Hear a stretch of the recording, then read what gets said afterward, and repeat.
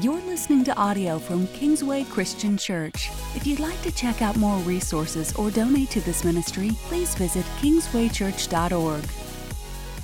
Hey everybody, and welcome to A Step Further. This is our weekly podcast from Kingsway Christian Church. My name is Matt Nickerson, and I will be your host for today's podcast. Come to think of it, I think I've been the host for every podcast so far.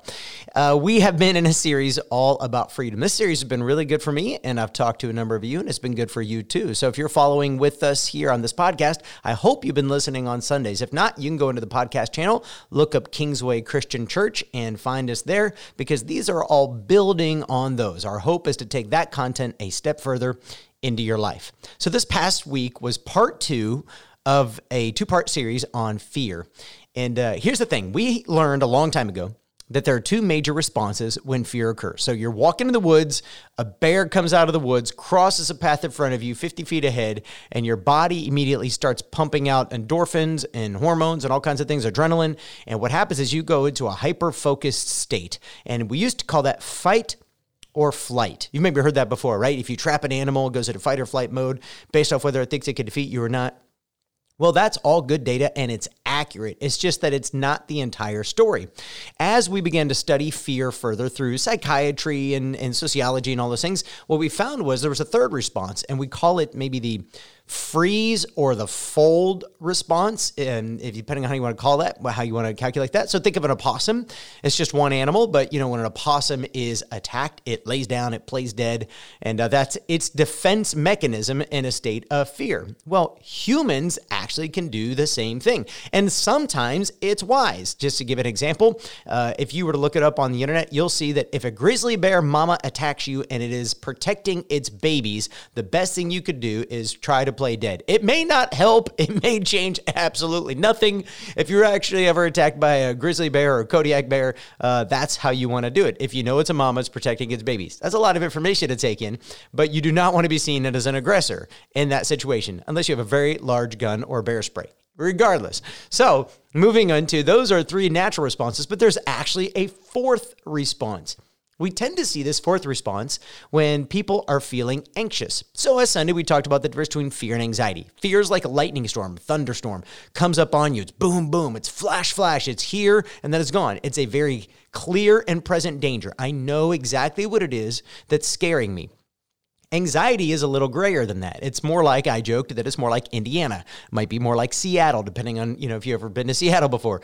It's just gray all the time. You don't know exactly where it comes from or where it's going. You don't know the cause of it. It's like a 1,000 little deaths, just little cuts, cut, all the time, worried all the time, anxious. It's under the surface. But I don't know what it is, so I can't solve it. I can't make it go away. I can't make the bear leave. I can't get to safety because I don't know how to identify it. Now, in that situation, we have sometimes another fear word that we say fret.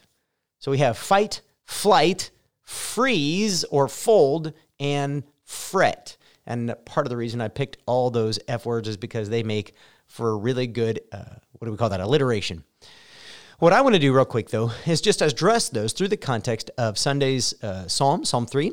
And again, if you did not hear Sunday's message, it would help you to go back and listen. And then what I would do is just read a verse that correlates with each of those to encourage you. So in Psalm 3, David's identity is coming into question, as we talked about. And David is beginning to identify again with the fact that he didn't make himself king, when he could have lost his life originally, when Saul was trying to kill him, when the armies of Israel were chasing him because Saul had them chasing him. Many times when he should have had maybe the kingdom stripped away from him for major mistakes that he made. Whatever was causing him the fear, the anxiety, at each point in time, David had to re-anchor his soul in the Lord. He had to once again turn his trust, his hope to the Lord. And so in Psalm 3, I really believe his identity is coming into question because he had to remember again, I didn't become king on my own. I never saved myself. If God is ready to take the kingdom away from me, so be it. He has the right to do that. But nevertheless, I'm trusting in God as my hope. I'm doing that again. My identity is in you, God. And so he writes in Psalm 3 that the Lord is a shield about him, that the Lord is his glory, and that the Lord is the lifter of his head. Actually, he says, the Lord lifts my head high. And so that's a powerful 3-part phrase as I get into this. So what I want to do right now is look at that shield analogy, the fight, fright, flight, and fret. I think I said those right. That's a lot of F words I've been playing around with in there. So we got fight and flight and freeze fold. There we go. Or fret. Those, as we're talking through this, let's take a look for a second. So remember this. A shield is only helpful to you if you're using it in battle. The shield wraps around you. I showed in my sermon on Sunday that this shield is not the kind you hold one hand and strike with the other. This shield wraps around you. But if you have a shield that wraps around you to protect you from flaming arrows coming flying at you, it is no good if you turn and run. So it is only good if you go forward. Well, how can I go forward into a situation, into a difficult situation where I know it's going to be hard and painful? I have a right to be afraid. David's surrounded by 10,000 on all sides, but yet he goes forward because he's trusting in the Lord. Well, I just want to remind you, it says in Exodus, Moses answered the people, "Do not be afraid. Stand firm, and you will see the deliverance the Lord will bring you today. The Egyptians you see today you will never see again. The Lord will fight for you. You need only to be still." So here the Israelites are about to cross through the Red Sea. The Egyptian army is chasing them, and Moses reminds them, you don't need to turn around and fight. You don't need to do that. You couldn't win anyway, by the way. The Egyptian army would destroy you if you tried that. You need only to stand firm because the Lord will fight for you. So when God calls you into battle and flaming arrows are coming at you, not only is he your shield, but he is also the one who will fight for you. So if your natural fear state is to fight, I want to encourage you today to take a deep breath and not fight, but let the Lord fight for you. All right, let's take a look at flight for a second. It says in the Psalms, "Praise be to the Lord, for he has heard my cry for mercy. The Lord is my strength and my shield. My heart trusts in him, and he helps me. My heart leaps for joy, and with my song, I praise him." If your natural response when fear hits, when anxiety hits, is to run away, I know somebody like this, by the way. I know somebody who I've counseled them and their spouse before, and every few months I get a message from them that'll say, "Remind me again why I need to stay. Remind me again why I need to be in this marriage. Remind me again why I need to not run away, because everything in me wants to quit. Everything in me wants to run away." And I remind them again that God is for them, God is with them, and God will be their shield. And again, the Lord is my strength and my shield. My heart trusts in him, and he helps me. So if you're a flight kind of person, I want to encourage you today, you don't have to run. I know it's hard. I know it's scary. Whatever you're going through, you don't have to run. The Lord will help you. He will protect you. But what if you're a fret kind of person? You know, maybe you're an anxious kind of person.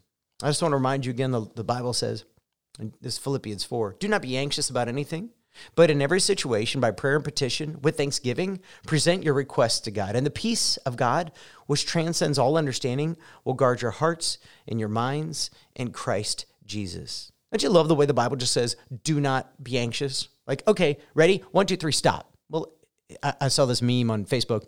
It recently said something. I showed a sign. I said, in the history of somebody saying, just be calm, nobody has ever been calm, or something like that. I didn't say that well. But the whole idea is, have you ever calmed down because somebody looked at you and said, just be calm, just calm down, just relax?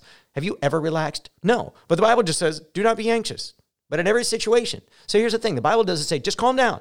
No, it says, calm down and take your anxiety to a very specific place. So if you're an anxious person, when fear happens and anxiety happens, you're the fret kind of person. You feel it. It's the death of 1,000 cuts. Then what you do is by prayer and petition. So you keep praying and you keep praying and you keep praying. The petition part is I pray and I pray and I pray and I pray and I pray.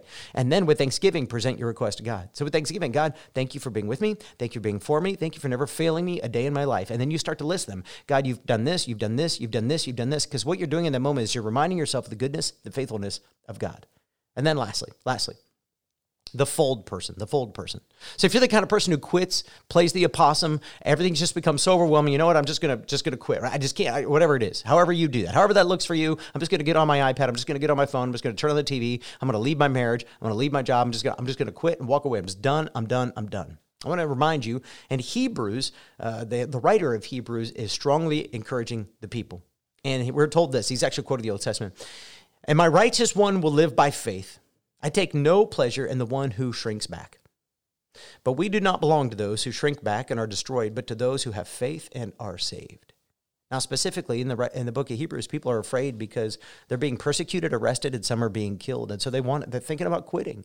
And the writer of Hebrews is saying, don't quit. Where else are you going to go and find help? Where else are you going to go and find hope? You'll find it in no other religion. You'll find it in no other source. God takes no delight in those who freeze. God takes no delight in those who fold.